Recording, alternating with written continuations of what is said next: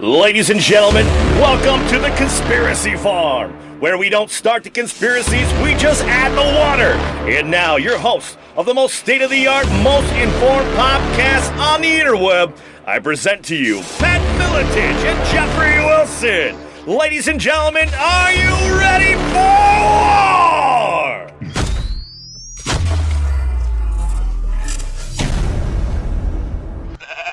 Whoa, you know what that sound means, ladies and gentlemen. That means another episode, another installment of the Conspiracy Farm. Me, Jeffrey Wilson, riding shotgun with my co-host, UFC Hall of Famer Pat Miletich. How are we doing this evening, champion? We're doing super now that we've got our guest and you and I all compiled together. We're ready to rock and roll. Well, we definitely unique guest. All of our guests are unique guests, but this one's a little more special than most, of course, because I know him so well and I've spent a lot of time with him and seen some of the crazy shit that he's done, and yeah, it's an honor to have him on. Well, and we're definitely going to get into it. This is a very special guest. I love me some Dave Clark. Just gave it away, but we cannot be remiss, my friend. We had the farm has had an exceptional week. We have to welcome, fortunately, tens of thousands of new farmers, my friend. Your appearance on the Joe Rogan podcast, as they say, that the Joe Rogan bump is real, and we have to thank him for that. Oh, definitely. I mean, he spent 3 hours with me. That was a blast. David Clark was with me. We had a good time out in L.A. And, we had a pretty diversified conversation. We talked about some geopolitical domestic policy stuff. We talked about sport. We talked about a few other things. Touched a little bit on ultra running, which David Clark will give you what real ultra running is all about tonight on this podcast. But no, it was very cool, man. And Joe's a very gracious guy and loves helping people out that are on his podcast, and he certainly did that for us. Well, and it did. It definitely did. And, the T-shirt is definitely on its way. And, I have to give you much thanks, man. I mean, you gave love to not just myself, but the original kind of podcast that got this whole going. It's me speaking to you. And, ladies and gentlemen, it is another podcast that I host, much more lighthearted conversations. I've had on Pat. I've had on Dave Clark, Bas Rutten, Kamala, the Ugandan giant. It's just a little bit of variety of guests discussing a variety of issues. I'm going to post a link in this video so you can go check that out at your leisure. But man, again, thank you. And we've gotten so many different comments on it's been crazy the last 72 hours since that. So we are off and rolling for another episode. Dave Clark, author of please help me. Out There, Story of Ultra Recovery. Thank you. That was more plugging than like you'll see in 5 minutes on Pornhub. Well, we're plugging you now, my man, Out There, as well as he hosts his own podcast called We Are Superman. I mean, I got so much love for this guy's story, and you're definitely... He's got his own radio show in Denver called The Lactic Acid Trip. That's perfect for him when you hear the world that he's into. Yeah. It's just I'm sorry to regret, but it's just been a cool week, man. It's just been a cool week, and I thank you again, Patrick, for signing me up for this. It's been an awesome ride, and let's go, baby, let's go. No problem. While I'm sitting here looking at David, the people at home won't be able to see him because we're not doing a video, we're doing an audio. But he's got a giant copy, a poster of Out There, his book, The Story of Ultra Recovery, and then the Leadville 100 poster behind him with one of his what number 199 he was in that particular year. And that was my first one.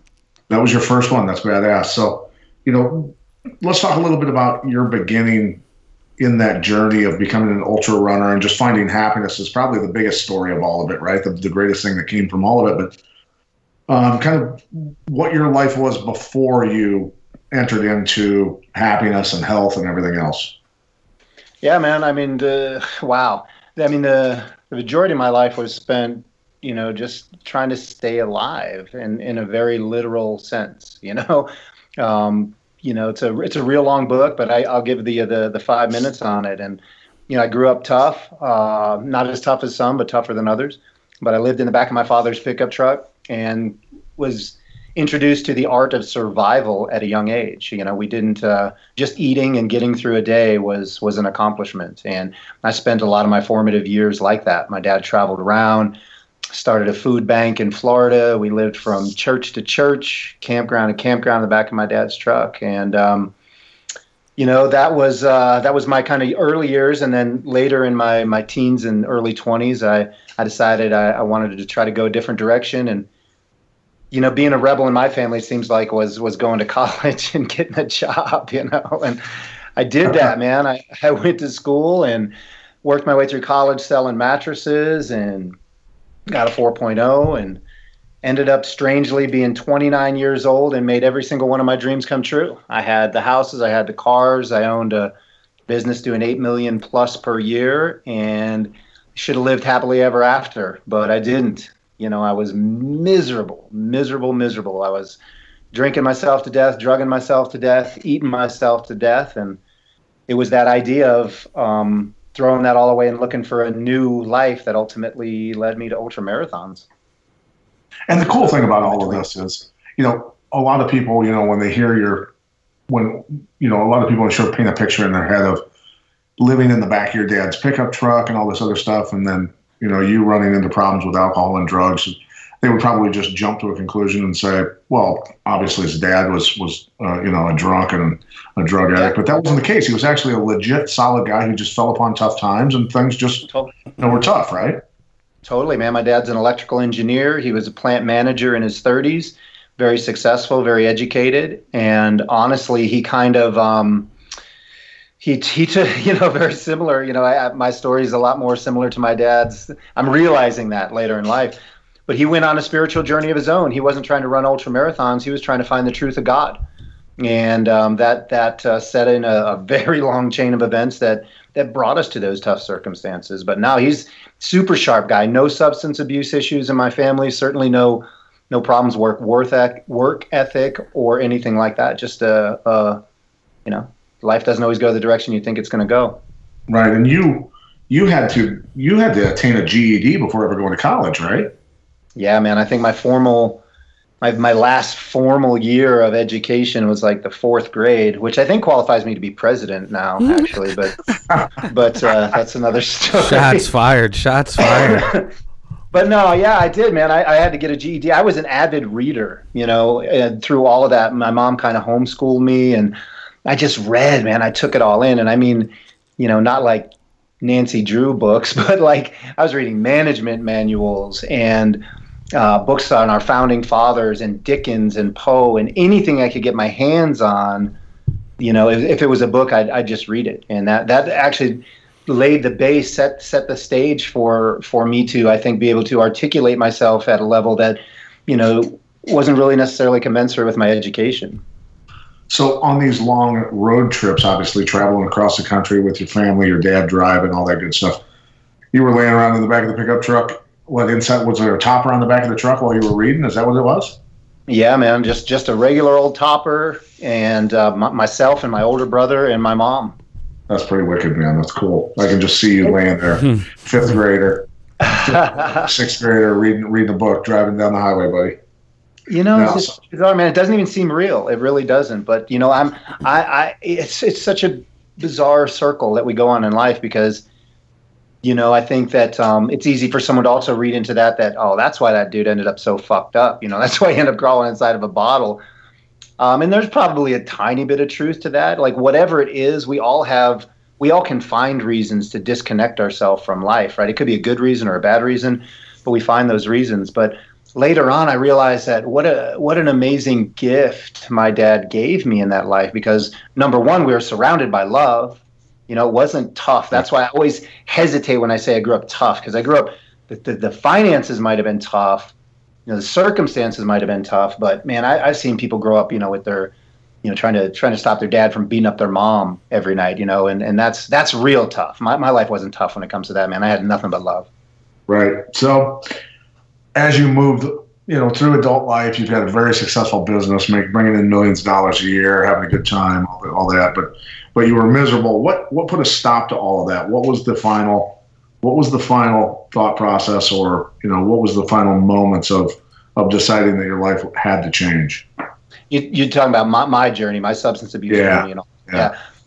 You just eventually reach the point, and I talk about this so much because I have a lot of people reach out to me, and I speak on the subject of weight loss and addiction. And, it's not always the holiday or the Hollywood narrative, that you don't. I wrecked my car. I went to jail. I did all that shit, and it wasn't enough. It was a day like any other day, man. But basically, I think it's the same for every single person. The external circumstances change, but internally, you get to the point where it's just like, I'm not fucking living like this anymore. This is as low as I want to go, and what's happening around you is irrelevant, because once a person's there, once they say the pain of staying here is worse than any pain I can think of moving forward, they will change, and you won't be able to stop them. They're gonna make it happen.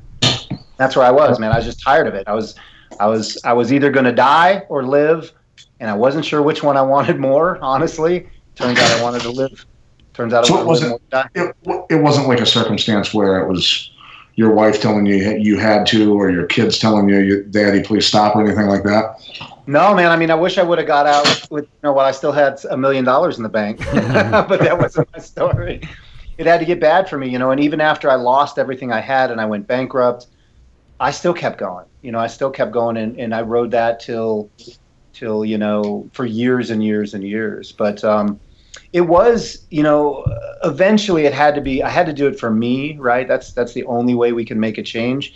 But it was a thought about my kids that initially inspired me to make a change. And I was at this place where I was kind of taking passive-aggressive suicide attempts, where I would end a night of drinking by swallowing a handful, 5 or 6 Vicodins, and think, worst case, I don't wake up, and that's not so bad.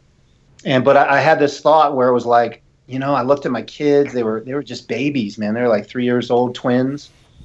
And I thought, if I could turn this around, if I could find my way out, I could teach them what a real comeback is. That in saving myself, I could tell them that there's no such thing as too far gone, and that is the truth, man. That is ultimately not. What's funny is I taught myself that. I thought I was teaching them that, but I taught me that. Yeah, very cool, very cool. So you wake up one day, you decide that you've had enough, and you go climb on a treadmill, right? Pretty much. You get a membership to a gym right away. You're going to change. Oh, hell no. I had a membership for like 10 years. I just started using it. That's hilarious. Yeah, so I think my wife, ex-wife, but wife at the time, bought me a gym membership, which was a not so subtle suggestion, I guess, to change. But it was 10 years before I dusted that bad boy off and decided to use it. Well, and not to move on too quick, man. I think, you've probably told your story so many times. You're very used to it, but you really can't underestimate, and the listeners and people who's going through anything kind of like this, that power of the moment of decision to change, like that just changed the whole direction of your life. You had probably, I don't know what that day was necessarily, how it all played out. It probably was just another day, just like anyone else. But that particular day, you got whatever they say, sick and tired of being sick and tired, and the power of that moment of decision to actually change is. Kind of speak to that if you can, because that is so powerful. People make New Year's resolutions and diets, and you know what I mean? It's either you're going to change or you're not. And like I said, the way you said it, man, is perfect, because even though it's kind of a cliche thing to say, the power of the moment, it really is a singular moment. And we all have these times where, this kind of, I don't know, call it a different type of consciousness or a voice from outside or something happens where we get this piercing thought and it says, hey, you know what, maybe I could go a different way. I could stop doing this. I could change. I could move in a new direction. But usually we just dismiss that. We dismiss it and let it roll. And it only takes a second to go with that voice. And I feel like, the sky didn't open up, the sky didn't open up and the angels sat down on my shoulders and clear this path out for me. It was just a thought that was like, just today, you know what I mean? Like, what if I just roll with this today? And sometimes if you just jump in that, trust it and roll with it and not try to overthink it, it can become huge. It can be that, like the universe, right? The universe existed in a pin-sized thing at one point and exploded in the singularity that became the entire universe. So are you and I. Yes. and if I wouldn't have rolled with that, man, I could be sitting on a bar stool right now or be dead. I believe that totally. Yeah, but instead you've ended up not only becoming happy, but accomplishing some incredible athletic feats, some feats of the mind, the spirit, the body, running over 100 ultras, over 3,500 mile plus races, been through some crazy stuff. And, the stories I love the stories because, they're hilarious. They're hilarious and yet terrifying at the same time. Some of them, when you talk about, the Badwater Death Valley race of hallucinating for 8 hours at a time and, things like that. But, you had a year. What was the milestone year you did? Well, you did some crazy stuff, right? Yeah, I think the biggest one that kind of jumps out was 2015 when I had my 10 years of sobriety, and I decided I was going to do 10 epic things to kind of commemorate that. So, yeah, I kind of, some people thought I lost it that year, and went crazy, but for me, it was just like those 10. I want people to understand what those 10 epic things were.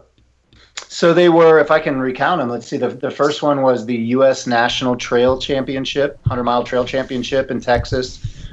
And then I went and ran, I tried to break the world record for the greatest distance run on a treadmill in 12 hours. I ended up setting the American record, but missing the world record. And then I kind of included... How many miles in 12 hours? 77 point something. But I ran that, and then it was the next day, I think, that I ran the LA Marathon. So those were grouped into one event. And then I went out and I ran the Boston Marathon 4 times in one day. The Boston Quad, right? The Quad Boston, yep.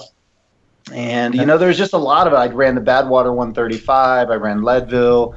I did 100 miles on a treadmill. And I finished it all off with 48 hours on the treadmill was the final one. 48 hours and what was it? 188 miles. 186, I believe. Yeah. Oh, 186. Okay.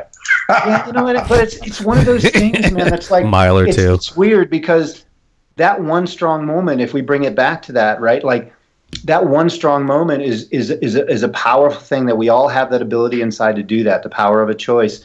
And each time you touch that place and you make another strong choice and another strong choice, that power grows exponentially. It's just like growing your bicep or anything. All of a sudden, you can barely lift something, and then you become ridiculously strong. And excuse me, my recovery taught me that. It taught me to put myself in a situation where, man, I didn't want to run 2 days on a treadmill. It seemed impossible, and I knew there were going to be times I wanted out. But I know that the only way that I'll quit is if I give those voices that want to quit free rent in my head. Just like I used to give all those voices that told me to keep drinking and using and doing that. I gave them free rent in my head. I made them strong by feeding them my thoughts and my energy. And if I just chop their legs out from under them, I'll find a way, And that's the way it is for all of us. We'll find a way. Whatever it is you want, you are accomplishing everything on the top of your list. Just most people don't know what they put on the top of the list. Well, and I was going to say that a minute ago, man. The narrative, the voice, the narrative that we tell ourselves or has been told to us over years, or like I said, or even what we tell ourselves, the lack of value we give ourselves to allow us to get into certain situations. So again, man, going back to that power of change, let me ask you, man, and I know, geez, just listening and just knowing you and just knowing what you've done and to where you came from, you have to have heard the whole you've exchanged one addiction for another, if you will, as far as the ultra running. But for me, just knowing you and knowing you have a Buddhist faith and just seeing just kind of how you are, this stuff doesn't define who you are. These are the things you've done and chose to get into to just better yourself as a human being. There is a seemingly existential value to kind of what you do, and for me it doesn't seem like you've exchanged one addiction for another. One could, you could probably have, like I said, you probably had that argument with people, but knowing you, it doesn't seem like that's the case. Speak to that if you don't mind. Well, yeah, like everyone always wants the easy answer, right? Like just like I wanted the easy way out of addiction, wanted the easy way out of weight loss. People want the easy explanation for why I was able to do it when they couldn't, or why so many people can't do it, right? Because the reality is most people don't lose a lot of weight and keep it off. Most people don't beat addiction. Most people don't run 100-milers. So they want this easy explanation. It's like, oh, well, he used to be this. He's got to still be that, right? Because people can't really change. So he's just an addict and his drug has changed. And it's just a shortcut to thinking, right? Certainly there's some truth there, right? There's some truth to that, to analyze it. And it's important because that was a possibility for me, right? Like I could have become that guy. But the way you know that, when someone is traded an addiction or when someone was just kind of modified their behavior, they're the same person, right? They think the same way, they talk the same way, they act the same way. I live in a different world, man. Like the whole thing, the reason why I do the We Are Superman thing is because, you know, Superman was just a regular guy on his planet. You know, he couldn't fly, he couldn't run fast, he couldn't shoot, you know, heat out of his eyes, none of that shit. His world exploded. His whole fucking world exploded. And if he survived the trip to Earth, that's where he got all his powers. So I look at my journey and everyone's journey as like explode the world you live in favor of a new one. Nice. And you'll become an entirely different, more powerful person. And that's what I did, man. I took that picture of me and caught that fucker on fire. And I could have, you know, tried to change addictions or things like that, but that's not what I was searching for. What I put at the top of my list was happiness. Why was I miserable? Why was I lost in the first place? And I used running to explore that and find out about who am I? Who am I? If I was never an addict, if I would have, you know, gone to Harvard instead of, you know, gotten a GED, whatever. Who am I before any of that crap? Just I stumbled out of the woods. Who's David Clark? You go run 48 hours in a treadmill, man. You'll find a little bit about who you are. Well, I mean, in all of that, you know, the doctors at Harvard or whomever that the letters in front of their name, they feel define them. And, you know, I've done this and this, and this just, it's very powerful to not allow your life situation to define your life. You know what I mean? And that's kind of a larger existential conversation. So again, the Buddhist faith, you studied Buddhism, or I'm not sure if you're practicing Buddhist exactly, but how has that influenced, you know, your journey?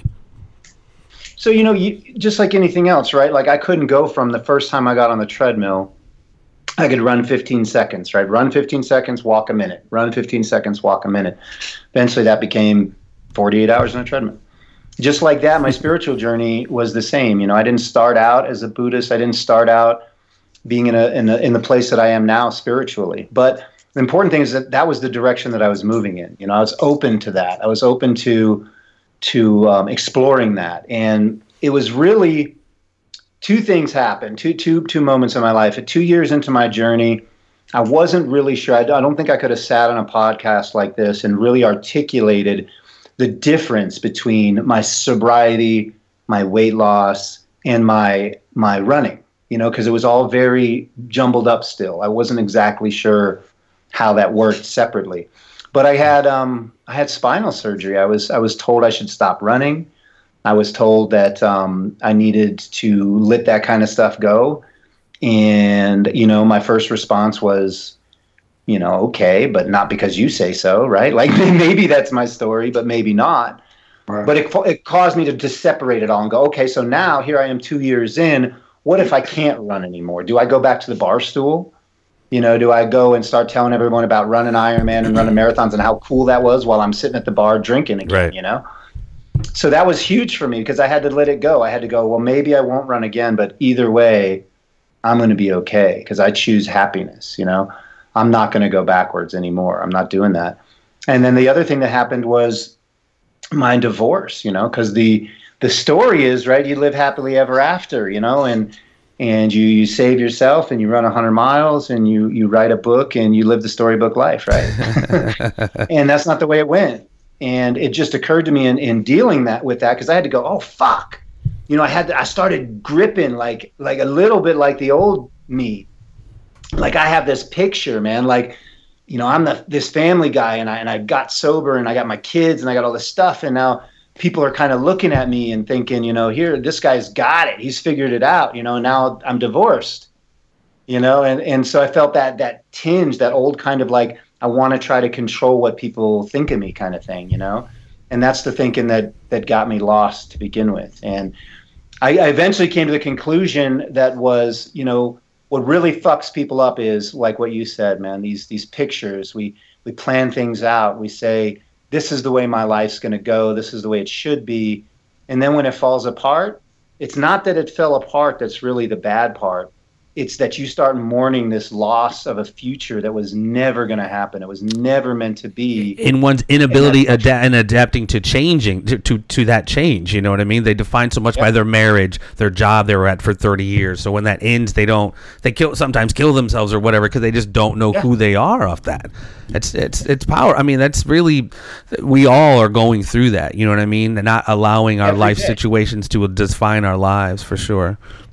And that's the surrender, right? Like, so just like the biggest surrender I ever had was the strongest moment of my life is when I laid on my bathroom floor and said, I'm beat. This is too big for me. And that's where all of my strength came from. The strength to fight the addiction came from admitting that the addiction was too big, And the same thing happened after my divorce. It was like, I can't control the future. I surrender that. So whatever I can change today. I can change today. I know how to do that. But I can't control what's going to happen, so I'm going to be open to what's going to happen. Life is too complicated to try to just say, okay, it's good now, freeze it, right? Like, I don't want anything else to change. It doesn't work that way. Life is nothing but change. And when I became open to that, that's where I feel like, and that was the same time I really delved into my Buddhist practice, that, hey, I'm gonna be happy no matter what. In the midst of chaos, in the midst of the things that'll make other people kind of freak out, I'm gonna fucking skip and stomp into puddles. And Pat knows, because he's such a good friend. He knows everything that's going on in my life. I mean, I'm losing my business right now. I'm starting over. I'm like financially devastated, and that doesn't mean shit to me. That losing a business is expensive. Losing your happiness is too expensive to manage. I'm not willing to do that. Right. So as far as let's talk about the Buddhism and the practicing of that mindset, that religion, that happiness, and veganism. Which came first? Was it the mindset of wanting to eat healthier and truly clean your body out, or was it Buddhism that prompted it? It wasn't. The veganism was just sports related. That was, the universe is so fucking smart, man. I feel like it was swirling around me before I even know it, because I looked at eating dairy and meat as just maybe potentially hurting my running, Right. So I let it go to see how that worked. It worked great. I stuck with it. No big deal. Later, that came full circle back around and became like, how beautiful does this thing fit into the spiritual part of my life now? Because it's about compassion, and nothing has to die for me to thrive, And even though I'll never judge another human being for what they do, for me, when I think about the energy that transfers in life, and in the way, just like I believe treating people good is going to create positive energy in my life that's going to come back to me.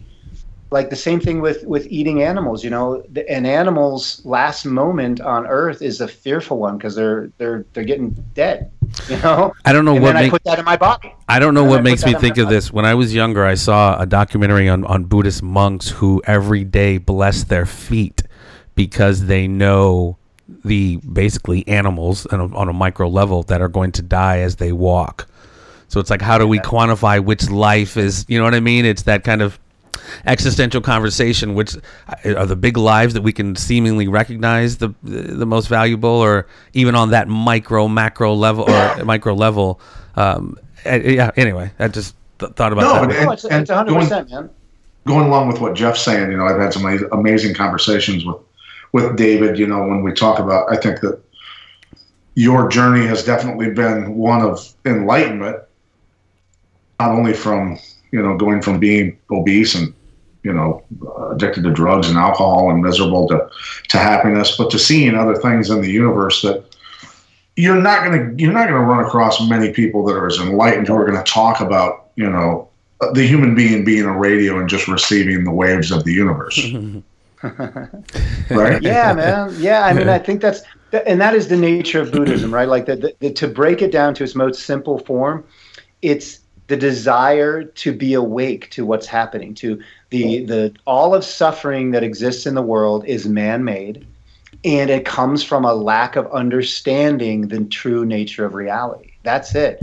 You know, there's violence in the world, right? There's violence. Animals kill each other. Storms blow through. Things die. Things grow. Stars explode. There's random violence. But it takes a human being to look at what's happening and go, oh, that shouldn't happen. That's where the suffering comes from, right? It takes that human interjecting itself into things to create the suffering. And in that sense, we can't end what's going to happen in the universe, but we can end our suffering as a result of it. We can say, oh, my friend has moved on. You know, yes, I'm sad and I'm going to miss them, but I don't have to suffer because I'm going to die too. The true understanding of reality means I'm going to die, you're going to die, everything's going to be gone from here. And all we're here is for experience, just experience. And that almost gets back to the whole defining our reality externally, allowing things to define us when in fact the real definition is an internal one.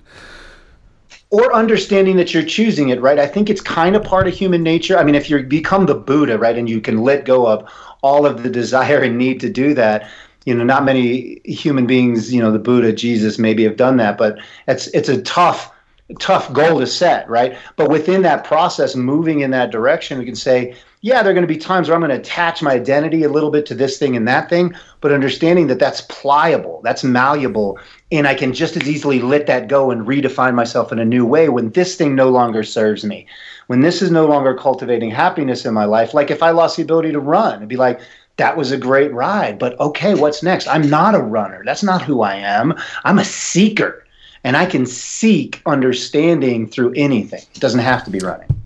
Yeah, and again, it comes down to that choice again. The choice to recognize that suffering is just a part of the thing, and the suffering just doesn't define you. And like you said, you know, yes. Or Bruce said, you know, be water, my friend. Sorry, Pat, go ahead. Yeah. No, I was just going to say, I mean, the suffering of hardship, whether it's self-inflicted or you just stumble into it, I mean, making it out the other side is something that definitely teaches you something about yourself.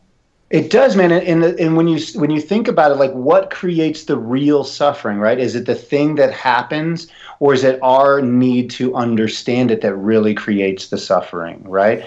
Like you said, yeah, you can stumble into things, bad things that can happen. Like for example, like we've seen terrible things happen, right? Parents have like gotten into a car, driven out of their driveway, they're on their way to the grocery store, bam.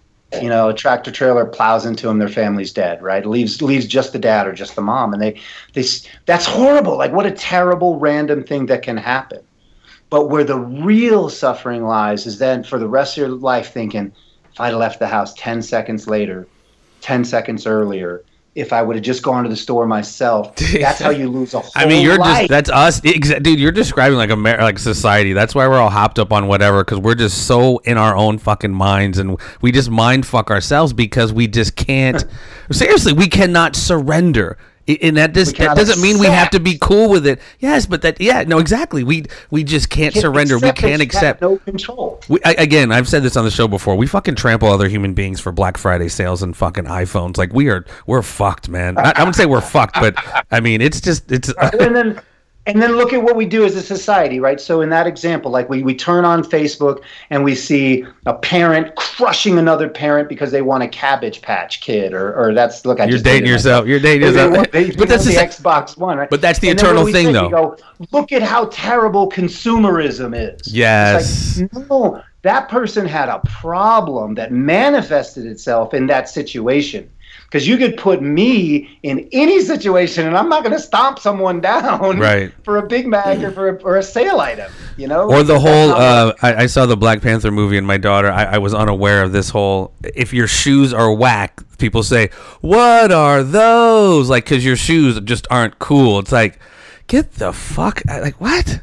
I mean, I get it. I mean, I don't know. I get it, but it's so unacceptable. This is just so a part of the problem. We're so externally validated, or we search for that external validation, and it's all just manifested. We hide. Like when we give power to what we hide from, right? Like if we hide from pain, if we hide from things being difficult, the biggest obstacle people have to losing weight is they want the easy way out. And if they accept it's going to be hard, they'll activate the strength they have to do the work. But instead, we hide from everything. We hide from pain. We hide from fear. And the Buddha said, you should hold your pain like a child. You should say, this is my pain, and this is why it happened, and let it breathe, then let it go. Because once you've accepted it, once you've felt it, once you've let it do, like in the example of loss, you're like, oh, I've lost my family, I've lost this person. And you feel it and you hold it, and then you can let it go. But if you spend your whole life running from it, it ain't going anywhere.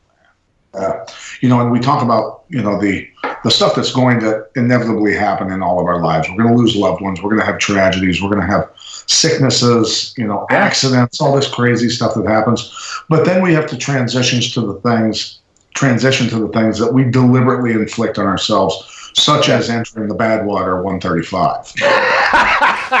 Yeah. So I wanted to hold my pain for 135 miles. So let's just give this example. It's a race that is 135 miles long through Death Valley up into the mountains. It's the temps. One of the times I ran it was 131 degrees. Is that what it was? Yeah. Gee, man, Christmas. And you have to run. You have to run while in the valley. You have to run on the white line so that your shoes don't delaminate and come apart because of the heat. Correct? That is truth. Yes. And during this race, you somehow. And did you pretty much knew that you were going to be? Did you know you were going to get that bad and hallucinate for 8 hours? No, because I'd actually managed to do the whole race once without hallucinating. Okay. But that was during my Zen Epic 10, my 10-year, when I did the 10 epic events to celebrate 10 years of recovery. When you were hitting on all cylinders, obviously, and something came off the wheels came off on this particular journey through Death Valley, and you started having a conversation with the white line, correct? It is, man. It's funny, is every race I go into, I might have some external goals like time, placement, wanting to do it faster. But ultimately, I've always said my ultimate goal is to learn something about myself I didn't know. And, sometimes you tempt the gods with those things, right? Because I went in there with this internalized goal of like coming in the top 5. But instead, the universe wanted me to learn what would happen in a race where there was no hope of finishing it, because my legs got chopped out from under me. I've talked about on other podcasts and my own that I lost 10 pounds in the first couple hours, and I was hallucinating early on. In fact, by the 50-mile point, I was in dead last place. Everyone behind me had dropped out of the race. And I was falling down. I would go from running to just falling down in the street, and I would lay there for 20 or 30 seconds and then jump up and start running again, and then I'd fall and I'd run. I started hallucinating. I mean, I just lost it, man. Like, I lost everything. I lost the ability to calm my mind. I was kind of panicking, and sleep deprivation, extreme heat, dehydration. All these things don't mix well together, All right. So what was your crew saying that you were arguing with the white line, correct? Well, what happened is, one point, what happened, it's night, and there's stars everywhere. It's a beautiful race, aesthetically, and you got a headlight on your head, and you're looking down at the white line, and the headlight is reflecting off the white line. So the white line started to just get bigger and more pronounced. Then it eventually started spinning around like a tube, just kind of spinning. And then it eventually like broke open, formed a mouth, and started talking to me. And it told me his name was Desmond, and he was telling me some fucked up shit. He was telling me that I needed to quit, that I didn't belong out here, that this race was for the best athletes on the planet, and you're just a fat ass former drunk. That you faked your way out here before. These are real athletes. You don't deserve to be here. Just go home. And wow. And what were your responses? Fuck off, clearly. I was quite invested in believing him, actually. You get worn down to that point where you're emotionally vulnerable. That sounded like he was making a lot of sense. And I mean, this goes back to what we were talking about, the narrative, the conversation. You just gave a white line personhood. You just said he. Well, his name was Desmond, I was assuming. And I'm waiting for someone to call me racist because it was a white line. I mean, you started sounding like Trudeau, calling it like humankind. No, but I sometimes have conversations where I refer to my brain as him too, like person kind. Yeah. It'd be like, we don't want to do this. But this truly goes back to this conversation we started out with, the narrative, the conversation we tell ourselves. This plays out in so many different forms, and in your way, you had transformed your life a lot. You're racing this huge race, and that conversation is still going on with you. And this really goes back to the conversation, Pat, you were having with Joe when he brought up ultra running that you were doing with Leadville, and people probably had to have found that very fascinating. That you were like, dude, fighting 25 minutes is nothing. When you start talking about, like you said, looking at a mountain, knowing that you have to cross that thing, the battle is within yourself.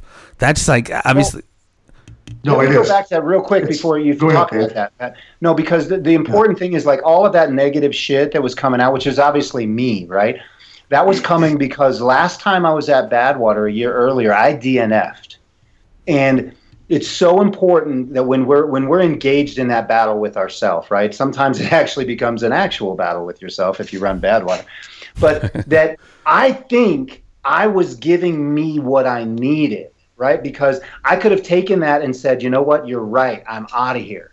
But there was another part of me that was like, if I DNF here at Badwater again, I'm done. I might never come back from that. So my body gave me the beast that I needed to defeat. And I did that by saying, I don't care if I don't finish. I'm not quitting ever again. I'm not quitting out here. So it became keep going no matter what. And that's what I needed. That is the battle that I needed to fight. And I actually finished that Badwater faster than I did my other finishes, which is crazy. But I think that's the important thing that you could take it either way. You could say, oh, well, all of this negative shit's coming up. Obviously, you got some deep shit going on, or you could choose to define it, right? Like, once again, I said, no, this is not going to define me in a bad way. This is going to define me in a good way. I'm going to beat this fucker down, and I'm going to come out on the other side. That's awesome. Yeah, it's a massive mental war that goes on. And yeah, I mean, like I was telling Joe on his show, it's fighting is literally, of course, going in fights with severe injuries that hamper your performance and this and that. And I think a lot of fighters have had to do that just to pay their bills and things. But minus that, when you go in hitting on all cylinders and you're just in an all-out fight and you're going at it, you literally, I mean, the fatigue doesn't exist because it's only 25 minutes. You can be huffing and puffing and lactic acid building up and you're battling at 1,000 miles an hour with somebody who's a great athlete and a great fighter, evenly matched, whatever it is, trying to think your way through it and do that. It's only 25 minutes. And a lot of people, will fall apart in 1 minute in a fight, physically. They just, even fighters that are well conditioned, that get in front of large crowds and cameras and lights and everything else, panic and freak out and the adrenaline dump and no shit, I'm gonna get knocked out on worldwide TV, whatever it is, they fall apart. But you spend hour after hour after hour running, and you start doubting yourself, man. That's it just the whole getting through it thing. It's a unique physical, mental, spiritual experience, and it's so much harder than fighting. I just can't even explain it. Yeah. What's the greatest gift we could have as human beings, right? When I think of what I want for my kids more than anything is I want them to believe in themselves. You know what I mean? Like, I can't be there for them. So I want to know that whatever they face in their life, that they can figure out a way to believe in themselves. And you will learn that in ultra marathon running, or you will not do it. There's no middle ground. Right. So, before we let you go, Dave, I'd like to talk a little bit about your podcast, We Are Superman. I mean, you've had some really kick-ass guests on there. A lot of cool personalities you've had. I mean, gosh, Steve Austin. Yeah, man, I've been so blessed. Like, this one thing the book did is, in addition to providing me a perspective on myself from just the process of writing it and having that relate to other people, it's opened up some doors and brought people into my life that I could have never imagined, and including you, my friend. Like, we've talked about it before. I used to sit on a fucking bar stool and watch you fight, man, and now we get to hang out together, and that's what a great gift that the universe has given me. And because of that, when I launched my podcast, I guess I'm just chopped liver over here. Then that's fine. I was gonna get to you, man. I'm just joking, baby. I'm just joking. But yeah, I mean, I've had guys like Rich Roll and Steve Austin and Vinny Paz and Ultra Runners and Vinny Paz. Crazy man. Some badass ultra runners. The girl what's the girl's name that finished the 240-mile race? 10 hours ahead of everyone?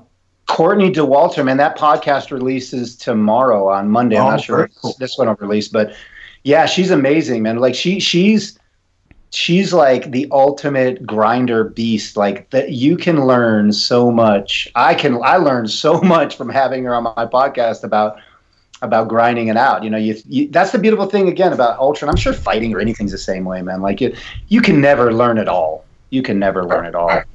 And listen to what she's and I've never seen her before. I've never seen her before or anything like that. So but I'm just in a roundabout way saying, you know, a girl that can run 240 miles fast, 10 miles fast, 10 hours faster than everyone else. Do I really want to be in a sexual relationship with a girl like that? Having sat and talked to her, the answer is yes. You know? No, she's a sweetheart. I'm going to get in trouble for that. Please do not give the Me Too movement any more. Please do not give the Me Too movement any more fodder. It's like my dad's the vice president of the company that makes Viagra. All right, we'll date. You're out of control. Right. But it can become a test of endurance, right? You get two endurance athletes together, and it's like, who's going to blink first? Well, right? But the crazy thing is that you talked about on Joe's show, bro. Like she just doesn't look like it. You got these cats now who just are so unassuming in their presentation. They're not. You would never think they're beasts, but they're just like Pat said, bringing in record-breaking 10 hours. It's insane. She runs in like basketball shorts. Like she has like past her knee basketball shorts and like a cotton T-shirt. And I'm not even joking. If you like Google her and check out pictures of her, she looks like she's out, you know, slow jogging the neighborhood 10K. And instead she's destroying like the men in the competition too. Like going to go finish, sleep 10 hours, then come back and check you at the finish line. Crazy. But that's the ultimate thing about ultra running, again, because it's so spiritual, because it's so mental, that it does set up these crazy dynamics where women do win these things even outright sometimes. Pam Reed won Badwater 2 years in a row outright. Crazy. That's incredible. It's very cool. You wonder if, like 50 years, are we gonna see a woman beat a man in the cage? Like, is that even possible? Like, what is possible? I doubt it. I mean, Ronda Rousey, I'm sure, can beat a lot of men. Well, if you want to see it, we can arrange it. I'll go fight Cyborg. I mean, if people really want to see it, get destroyed, sign me up. Whatever I can do to help out. Yeah, I can just see the pay-per-view commentators. David Clark, that's an odd-shaped protective cup. Yeah. What was the deal, Dave? I thought you had a fight lined up. I must have missed the news. Did you have something what happened with that? You know, man, it's been tough. Like the grappling's been really hard on my body. I mentioned that I had spinal surgery, and I can stand, I can strike, but just something about the twisting on the ground that has just every time I get a little bit of a buildup, I end up getting kind of injured. So I think, Pat and I have talked about it a little bit, and I think I'm going to just kind of have to pivot a little bit. You know what I mean? Like I'm going to have to say I can stand and strike. So I think I'm going to try to box. I think I'm going to try to find a good boxing match and still live out my dream of taking a fight, but have to just do it a little different than I thought it would go. Adaptation. Boxing's a blast. So by all means, let's do it. Yeah, man. Oh, I have to fight you? Fuck that. No. Let's do it. I don't think so. Hell, I'd fight you, man. It might not be fun for the fans, but then I could say I fought Pat Miletich. Oh my goodness! Have a 1 mile by 1 mile cage. Right. I'm gonna fight one person. 1 mile. City block. A city block. Be a Mayweather fight. It'd be a fucking track meet. I love Mayweather. That's awesome. We still got a 40-yard dash to do, man. Sprinter versus power athlete for charity. I'm gonna smoke Miletich. 40-yard dash. It's gonna happen. Well, reading the comments from Pat's appearance on Joe, They were quite runner versus long retired power athlete. Yeah, let's say they were quite astounded by the 4.40 and the 375 bench press. Reading some of the comments on that from Pat was on Joe. People were just like, he can slam dunk. What? He got a 4.4 what? Like, that's a dude. Pat Miletich in his prime. Too, man. What's that? We'll have a three-way fight, run. We'll get Rogan in there too. I would love to hear you on Rogan, dude. You guys could, I think, have a great conversation. Hopefully, you guys met and exchanged some info, so that could possibly happen. I'd love it, man, because it'd be cool. I think what I would like to talk about is because he had David Goggins on, and I love David. And David's awesome. Yeah, you know that guy? That dude's insane, man. That guy's story is nuts. He's awesome, man. He's great, and I can't wait. I'm gonna have David's coming on my podcast in November, I can't wait to have this conversation about how, because I agree with him, man, right? Like he's there. Like I agree with him on everything he's done, his life, and how you make change happen. But there's that other side to it too. Like you can make that a prison. Like you can make that an absolute prison. And I want to talk to him about that and like see what his thoughts are about that. Because ultimately you have to be as aggressive creating peace in your life as you are overcoming. Otherwise, everything's a war, everything's a battle. He's another cat that went through that very similar, the moment of decision. Like he just went through some shit and was like, you know what? Fuck this, man. Fuck this. Seriously, man, that guy's a powerful story, man. Ladies and gentlemen, man, Anthony Robbins, who we are beating in the iTunes podcast ratings. I remember something he said: in the moment of decision, your destiny is for. Yeah, fuck him. But I'm just saying, in the moment of to his rib cage there. In the moment of decision is where your destiny is formed, and I've always kind of carried that with me, quite frankly, because really, I mean, once you decide, man, it's a powerful thing, man. It's not just a 30-day diet or something temporary. It's like either you're gonna change or you're not. Period. At the moment of commitment, the universe conspires to assist us. That's how it happens, man. Yeah. Yeah. And that's the way it works, man. Like that's if we bring it full circle back to where we started, right? Like the moment the addict, the person losing weight, the person in a traumatic relationship, the person that needs to overcome some big thing in their life, the moment the pain of staying there is greater than the pain of moving forward, not only will they move forward and change, but everything will open up for them. They will not be dissuaded. They will not stop. It will happen. And for family members, especially with addicts, family members are like, because they're afraid, right? They're afraid their person is going to keep going like that forever. And they're afraid if they say the wrong thing, they tap dance around them. Like there's nothing you can say to an addict to get them sober. And once they decide to get clean, there's nothing you can say to knock them off the path either. They'll make it happen. Just choose. Strong shit, Just man. Choose.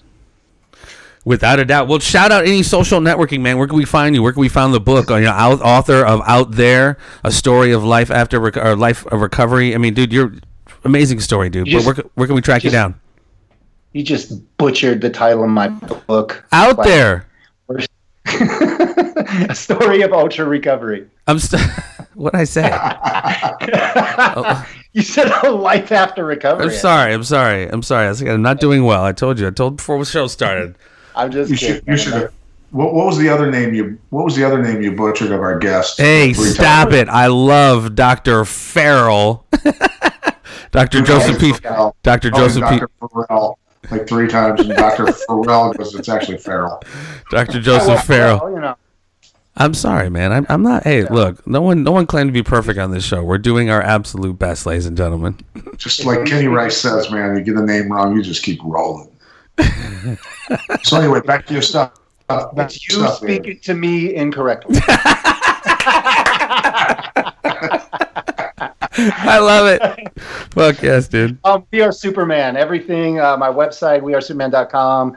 Instagram, Facebook, Twitter. It's all We Are Superman, and the book's on Amazon. Thanks, man.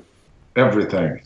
Without you guys are awesome. He's a fucking hero, man. You are. I love you, brother. Pat, I love you too, my man. This has been another fantastic episode, man. Very uplifting, dude. You can never get enough of Mr. Dave Clark. We need to get you on my podcast next, Jeffrey. Talk to me, Goose. Talk to me. I'd love it. I would be more than happy to. Love it. We'll do it. We'll make it happen. Thank you, David. Appreciate your time, brother. All right, ladies and gentlemen, thank you to all of the new listeners. Click and support the farm at the PayPal link below. If you want a t-shirt, go ahead and click on that bad boy and make sure you let us know the size of the shirt, the color, the type of font you want, where we need to send it, mailing address, etc. Peace and so much love. Stay tuned, ladies and gentlemen. There will be more.